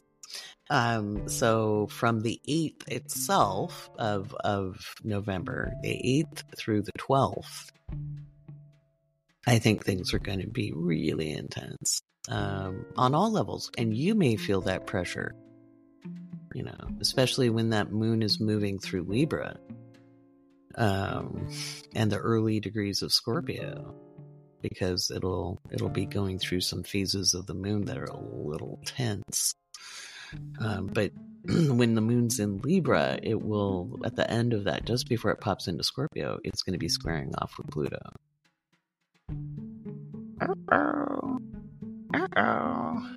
Also not a good day. That whole week is a shitty week to have a relationship conversation. Just do it. Do not tell your beloved or your known enemy. That's one of the meanings of the 7th house. Don't tell them we need to talk. Yeah, you do not need to talk. You don't need to talk. You need to go to separate parts of the house if you want to retain the relationship. Just zip it. You can have the talk later if you want to retain it. Now, if you want to end the relationship in a very dramatic way, have the talk. Yeah. And I don't want to hear about it. I don't want to hear, Lori, I didn't listen to you. I'll be like, well, that's on you. I don't know about you, but I hate that. I mean, people are like, we need to talk. I'm like, oh, that does not mean we... That means you want to talk, and I have to sit there and find out what you don't like about me. I'm always like, so tough. Right? It's like, okay. Oh. Yeah. It's always dramatic. I'm allergic to that. It's like, oh, if you have a problem, just tell me. But saving it up for a bad transit, don't do that. It's also been, like, if you're in a very volatile relationship, you do need to be very careful, pretty much from the 8th to the 15th. It's, work on your strategy for being safe. This is good times to make strategic actions. So maybe you have a product you want to launch. This is the time not to launch necessarily, but to write out that strategic plan.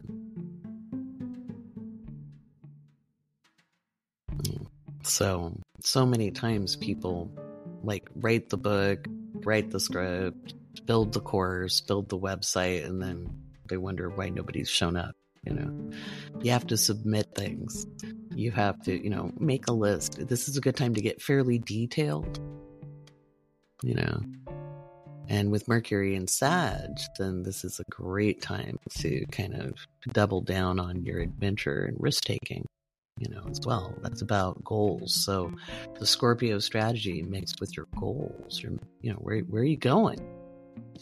It's not just an adventure without a destination. What's your vision? How can you strategically work through it and blow through the blocks? What are you talking yourself out of?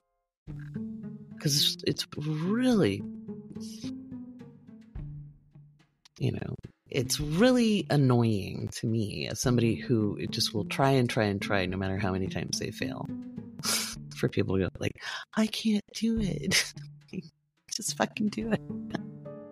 So what if they say no? You're not going to die from that. Really. And failure is not going to kill you either. I promise. I've done it a lot. Look at me. Woo! back up. You do it. Just do it. Eventually something works out. Trust me. It does. You've got to gather the experiences. But if you're holding back because your mom doesn't think it's a good idea, or your boyfriend doesn't think it's a good idea, or your spouse thinks it's dumb, have they ever done what you're doing? If they haven't done it and they don't work in that industry, where they don't, their opinion is fart gas. So it is time to let go of that and move yourself forward. This is great energy for that. Speaking of Scorpio energy, guys, let's look at some ways Scorpio energy is described to give people an even better idea. So obviously the scorpion, but what other imagery can we give people? People love the phoenix. They love the phoenix with Scorpio. Mm-hmm. Jen, you were going to add? Probably phoenix too. Yeah, and also we got the eagle. Mm-hmm. Mm-hmm. Yeah. And that's, you get to the eagle part when you realize you don't have to keep burning up. Exactly. Mm-hmm. So you don't have to burn it all to the ground and start over every time, I promise. Took me a long time to learn that. And maybe it is just, it takes a while to learn that. Maybe there's no shortcut to that. Maybe everybody has to realize that in their own way. I think a lot of people identify with the burning down, mm-hmm. with that Scorpio energy, right? It becomes something to hold on to, and it becomes a consistent mm-hmm. thing. And I feel like for Scorpio, it's interesting because there is a consistency to it, but it is also always changing mm-hmm. and evolving. So mm-hmm. understanding that doesn't have to be, mm-hmm. It can be a restructuring, a growth. It doesn't necessarily have to be a burn it to the ground. Yeah, exactly. Yeah. Well, even eagles molt. All birds molt their feathers, but that's very different than burning to the ground. Mm-hmm. So when you realize you can shed the skin a little bit, when you can shake the feathers off and grow new ones, and retain the structural integrity of who you are. And that is because flight feathers get damaged. That's why birds molt. Their feathers get damaged with weather and time and age, and so they shed and get new ones. And they look kind of funky when they're doing it. But birds don't lay eggs while they're molting. Did you know that? Interesting. Mm-hmm. I did not know that. Mm-hmm. Mm-hmm. Focusing that energy elsewhere, probably. Mm-hmm. Right. It would be too much because, they need the protein and everything else to grow out the feathers. So a lot of, especially like chickens and ducks, but I'm assuming other animals don't as well. And there's times in life where we think things aren't working. And that's because we're transforming. Yeah, it's hard to tell when you're in it. It really is. I say that with a lot of knowledge. Right? Too much knowledge. Yeah, it's hard to perceive while you're in it. It is. It's terribly hard to see while you're in it.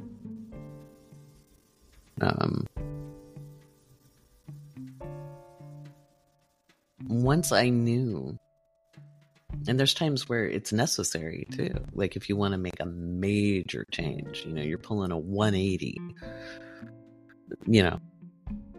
but it's not recommended if you don't have the skills to do it. That's what I did in 2016, 2017. But I had a lifetime of burning it to the ground, not necessarily of my own. Like there had been arsons.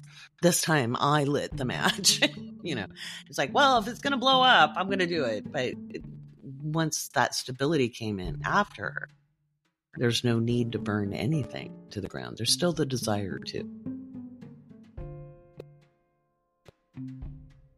Once in a while, I'm like, let's let this puppy. Right? Because you know you can.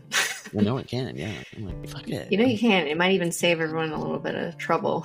And so like, man, this remodel is taking forever. Let's just take it down and rebuild. But that's why I change things up so much. You know, it's like every couple of months, I'm like, all right, this isn't working. I could quit. Or maybe, restructure it. Just tweak it a little to make it work for everybody. Sometimes when things aren't working, there's a freaking reason. Maybe you're growing. You know, maybe your time needs to be used in different ways. Now, everybody has Scorpio in their chart. Okay, everybody listening, you have Scorpio in your chart. Go watch the YouTube videos I have up on beginning astrology to learn this stuff. But where is Scorpio in your guys' chart, and how do you think you're going to use this new moon? This is conjunct my Pluto, so I'm intrigued, you know. I think this is going to be a big new moon for me. And it's in my 5th house, so I think it's going to be creative, and, you know, I've been changing the way that I'm putting myself out in the world creatively and what I'm doing creatively. So I think I'm feeling like the things that I've been working on, I'm like, as soon as I looked at the chart, I was like, okay, there it is. That's when we start moving. So I'm looking forward to some momentum. Yeah, I bet you deserve it. Yeah, it's been very inky with all of the Scorpio energy. So let's get moving, you know. What about you, Jen? It's in my 9th house. So I don't know. I am making plans for things I'm looking into, what I'm studying, exploring. Teaching. So I think I'm gonna be making plans for that. Very exciting stuff. Jen's going to be teaching natal chart foundations in 2024 for me. We have a lot of fun there. She was my TA this year. And I got so many rave reviews. Your students loved you. So. I love that. I love spending time with them. Every time we'd have like a group discussion, it's just my very favorite part is getting to help people understand themselves and talk about a subject I'm really passionate about. That's good shit. Yeah. Well, and you're really good at it. Oh, thank you. Yeah, you're really good at it. Well, I wouldn't have you do it if you weren't. I'm nice. I'm not that nice. I'm like, oh, let's see. Somebody isn't going to represent the work well. That's a hard no. So each person that does work here is phenomenal in their own right. And I love fostering the interest. So 9th house, strategies, goals, teaching, preaching. Oh, careful driving that day.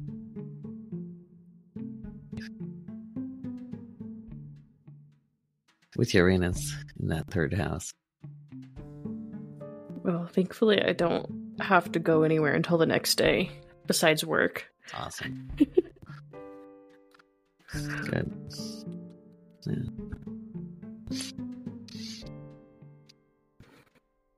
It's in my 1st house.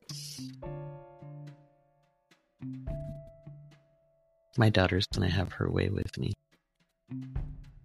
This is where we up the level of visual content. And I actually wear makeup and real clothes and put on, well, I don't know if she's going to make me wear actual pants, but if they are pants, they'll be fancy pants.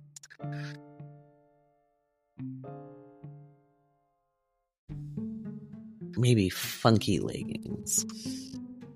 I don't want to wear hard pants. She's told me I don't have to do anything I don't want to do. So. But if you want to look important or be important, you got to look important, right?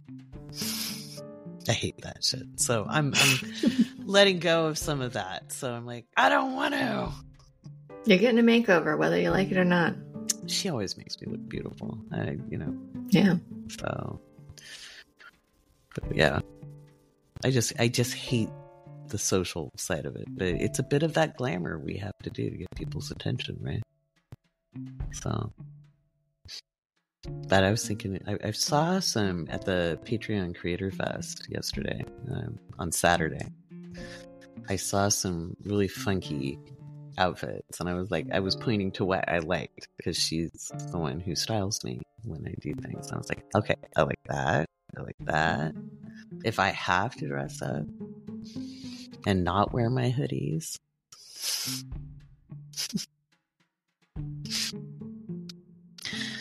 then there we go. I know I have that Libra energy, and I'm supposed, I do like looking pretty. I do like my nails done. I just hate the social conformity of it. So I'm blowing through those blocks. Okay, I'm working on it. It's a bitter pill. It's a bitter pill. It's a bitter pill.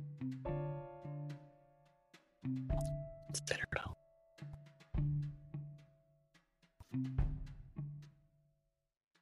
I don't know what else to say about it. I'm not burning myself to the ground again, though.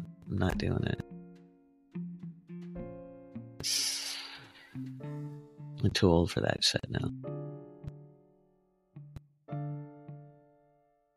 They're grinning at me in a really weird way. They don't believe me. I think they think I'm going to burn myself to the ground. They're like, oh, no, we feel like you're about ready to do something, Lori.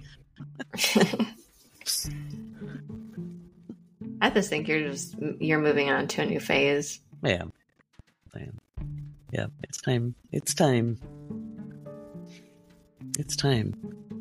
It's funny. Now in before our segments started, I played a little song for Jess, who likes to leave bad reviews about the podcast. I'm okay if somebody doesn't like what I do. And I rarely look at reviews, by the way, but I was looking up something to give to my daughter. And this person actually chose twice in multiple months to leave bad reviews. And Jess, if you're listening, because somehow I live rent-free in your head enough to leave me multiple 1-star reviews. Like, why? They feel like I speak too slowly. And they hate that I mention Patreon all the time.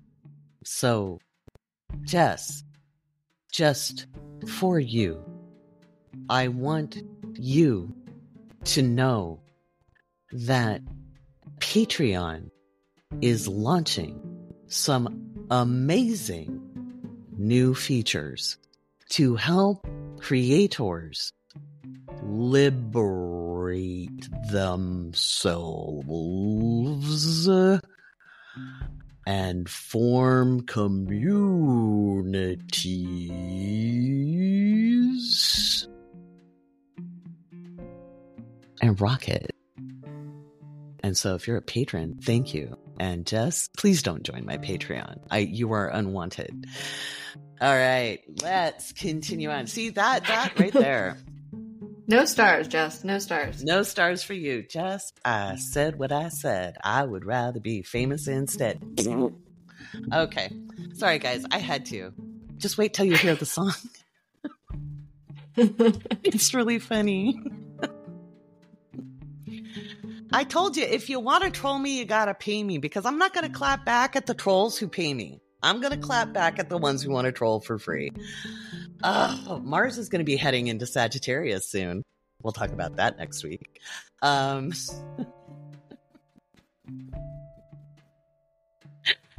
You should see their faces. They're like, oh my God, she's doing it.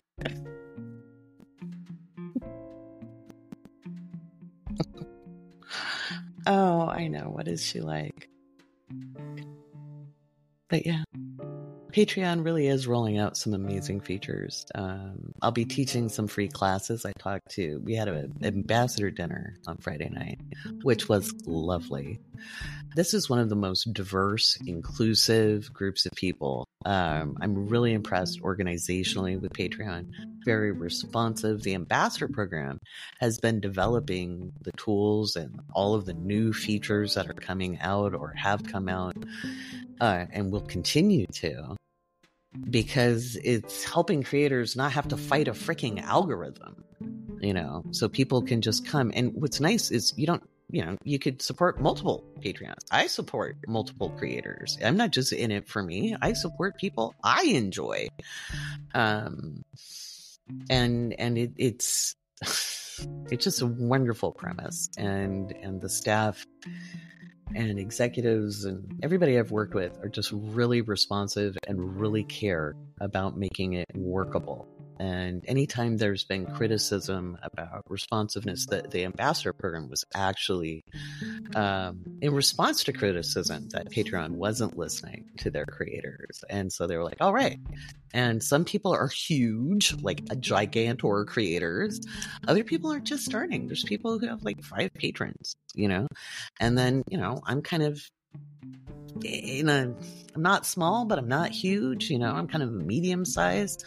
And they're just, I have nothing but good things to say. I wrote a free post about it on Patreon, and I want people to understand with Pluto and Aquarius coming up. It's time for people to learn how to collaborate in different ways, and to seek their independence, because being independent doesn't mean you're not working with other people. You make strategic connections, you make collaborations. And as they're even starting a streaming aspect that's rolling out. They announced that yesterday, and it was funny because Friday night I said, they asked me if there's one thing you could have. I'm like, man, could I live stream from Patreon? It would be so nice to not have to go everywhere to do it and not have to do integrations. I'm like, I get it takes a lot of coding and a lot of bandwidth. So if you can, fine. But you asked me, and they just beamed, and then it got announced yesterday. So, which was really exciting. The other cool thing, I met my Korean dad, the guy from TikTok. He is so nice. I got to shake his hand, and I did fangirl because he was the very first TikTok video I saw in 2020. And wow. Yeah. Full circle. It was absolutely full circle, because I was working for Gigabyte back then. And I think I had just started my, no, that was the fall. So I had started my blog and public astrology face, and was very busy with that on top of work before I ever started TikTok. So like the people who accuse me that TikTok made you, no, actually I was doing really well before TikTok. But anyway, the first TikTok video I saw, I logged in, and there was his face in the camera saying, "Did you have a really bad day at work today? I made dinner. Let's go to the beach." And I just sat there going, yeah, I did. I had a really bad day. I want to go to the beach. And here, let's look at the sunset together. And I'm like, it's really pretty. It's so good. Anyway, it uplifted. I was just like, it was like Mr. Rogers, And so it was really nice to tell another creator, hey, I remember a day 3 years ago that was so awful, and seeing your video uplifted me. So he was very gracious and very sweet, and just it was nice to meet somebody who made a difference. So I fangirled. I don't do that very often, but I didn't get to meet Mr. Rogers, but I did get to meet my Korean dad, and that's close. I'll take it. And he's just as nice in person. So how cool is that? I love that. Right? You're like, ooh. Oh, yeah. Yeah, very cool. But it was a neat experience. I also learned I have not been very social in the last 3 years, and it was entirely too loud for me. I'm not used to being around that many people. I was like, So I may not do a lot of big events in the future. It was a little overstimulating. I may stick to the quieter, more intimate ones. So, yeah, no. But anyway. Oh, we had one more thing we were going to talk about. You guys keep me on track. Don't let me go on tangents. That's what. Come on, mind me. That's why my daughter's coming to executive produce me. She's going to keep me straight.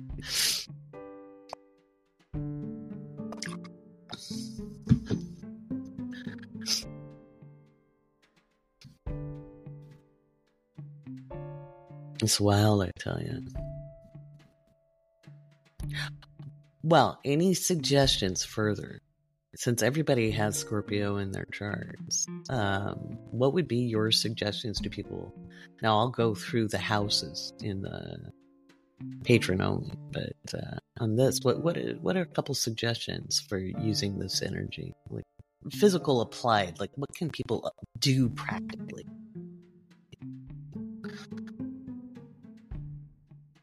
Beyond what we've talked about. We'll make this episode even longer because Jess feels like my podcast is too long. So, yeah, I mean, if it's the object is annoying Jess, I'm in.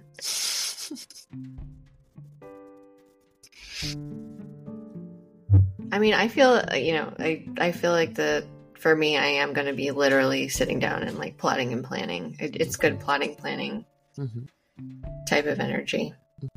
Is it in your 5th or your 4th? 5th. That's 5th. Great. Yeah. That's great. What about you, Jen? I'll be probably making lists, looking at calendars and stuff like that, and kind of setting a timeline for myself. Making practical plans is probably what I'm going to be doing. And then also kind of just being open to having kind of inspiration in those areas as well. So, being open, actively inviting, new ideas and epiphanies as well. Like, I kind of set that intention for myself, which I think helps, because I think if you're like, hello, the door is open, I would like some new ideas, some new energy in here. I think your mind can kind of work on it subconsciously, and sometimes you'll just get these epiphanies that they feel like they come out of thin air.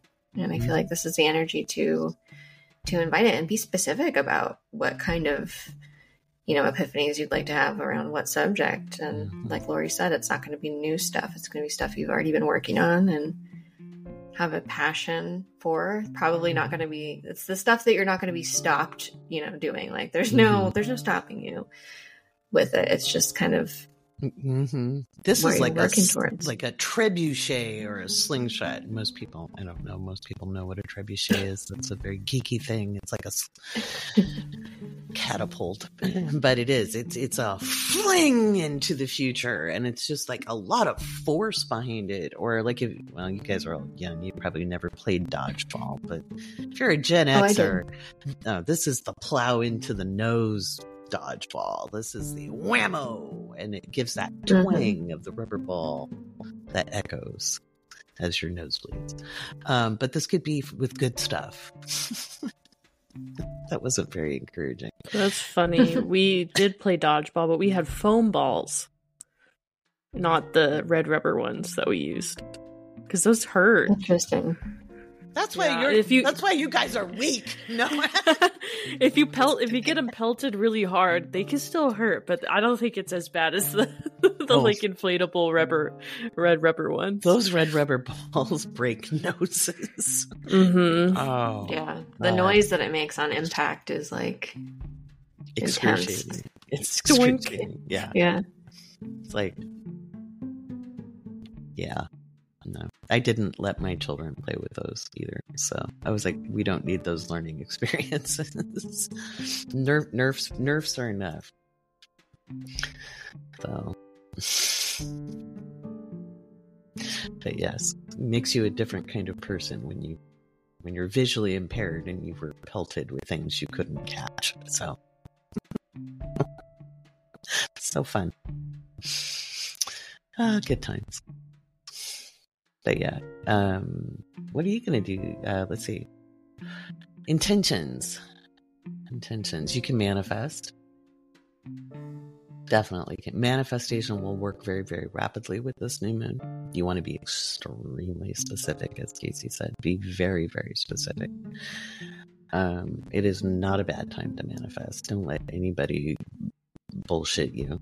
This will work very quickly, but you have to be very willing to receive, or you will hit you between the eyes. And good things can hit you between you can have cake thrown at you. And, you can catch that with your mouth or your forehead. Either one. Depends. I'm not good at catching things.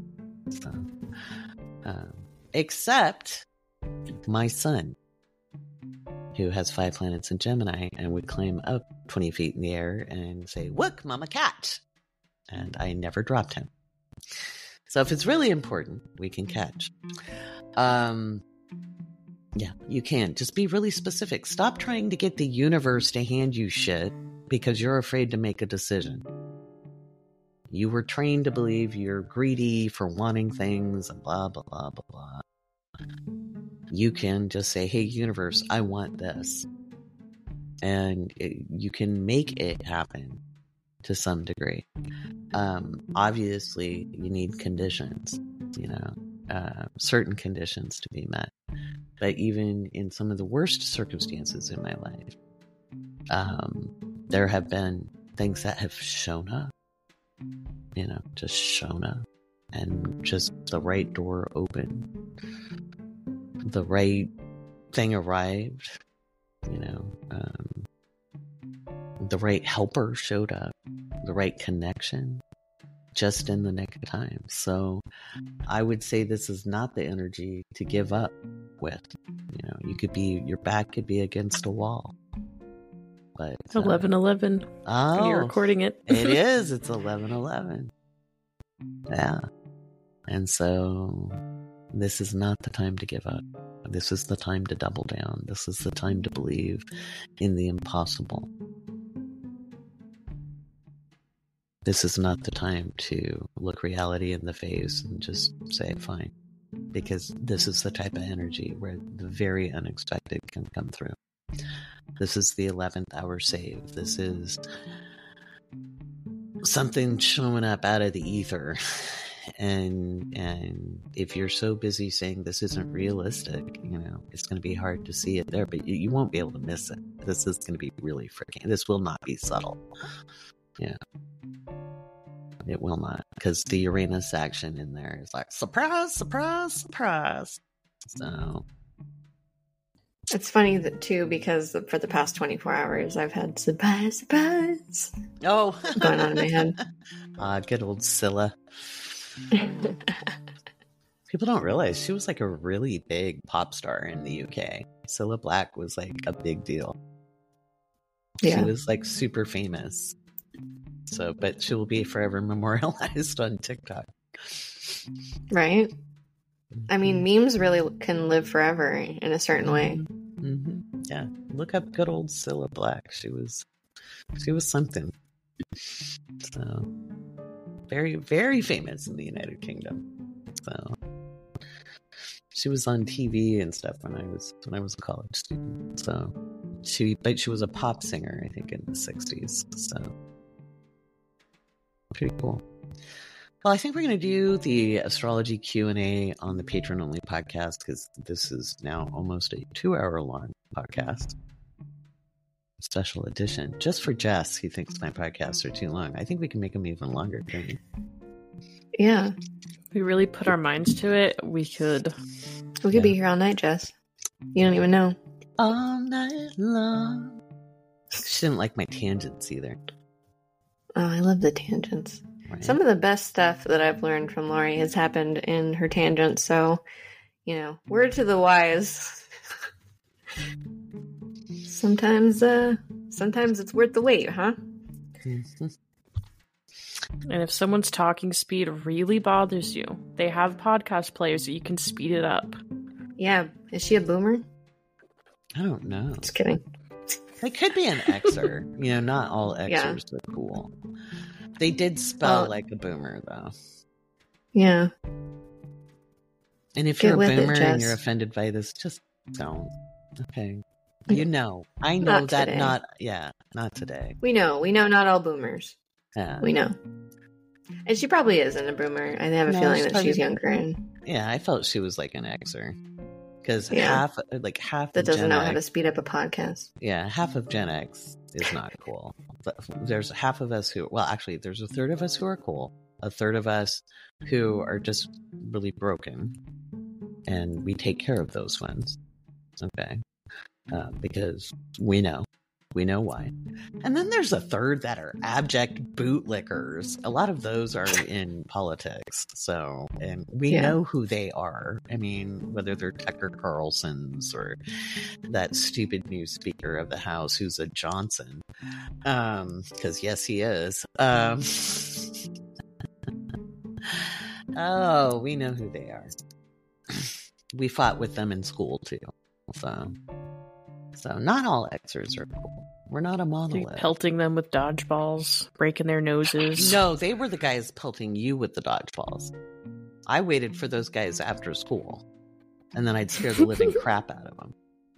Because I would wait behind the bushes, and I would make doing the old Scorpio noises. rising. Oh yeah. No, I did psychological torture on them when I was in school. Except for one bully. There was one big bad bully my senior year, and he was like huge. He was a football player, and he was just a massive guy. And he had this poor freshman up against the wall. And I saw him from like 2 hallways down from the office, and this poor kid was hanging in the air, and I knew his sister. I was friends with his sister, and I yelled from the far end of the hall, you put him down, and just started marching for it because I had had enough. That's that Libra energy on top of the Sag, but it was justice. And he was like, "What you gonna do about it?" And I was like, my brother's crazy, right? Well, I'm worse. And he got really scared. And he put the guy down. And I said, "I'm going to tell your mom." And so I ended up with a freshman that followed me all year long after. And I did go tell on this boy's, on him to his mother. And she thanked me because he was not good. He ended up doing a lot of time in jail, I heard, after. Surprise. My brother, the Aries, was known to be a bit of a wild child. And so when I said, "You've heard my brother's crazy, right?" It was younger than me. I'm like, "I'm worse." That's all it took. He was like, "Oh shit, I'm out." So it was kind of funny. So, but yeah, that's all I had to do. See, bullies, stand up to them. Well, guys, we got to do the patron only. So this one's for Jess, and because we're signing off. But Patreon. All right. We'll talk to you guys later.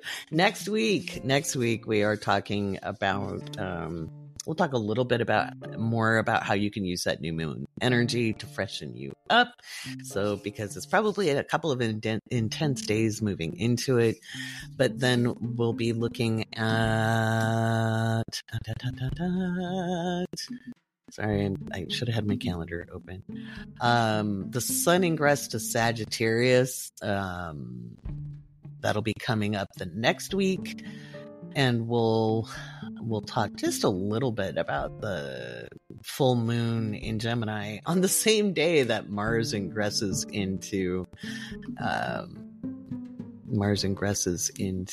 Sagittarius as well, and how that energy changes. I think we're going to need a couple of weeks to talk about that, because life just keeps getting more interesting.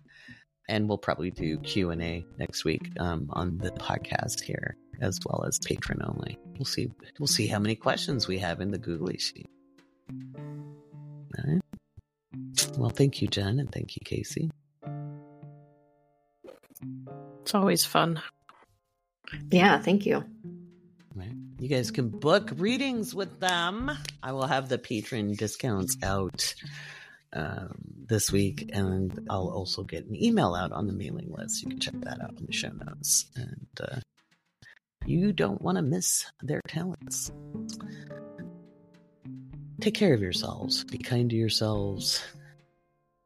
And allow yourself to be inspired to take the action that feels you most fulfilled and most worthwhile and most valued for yourself in the world this week.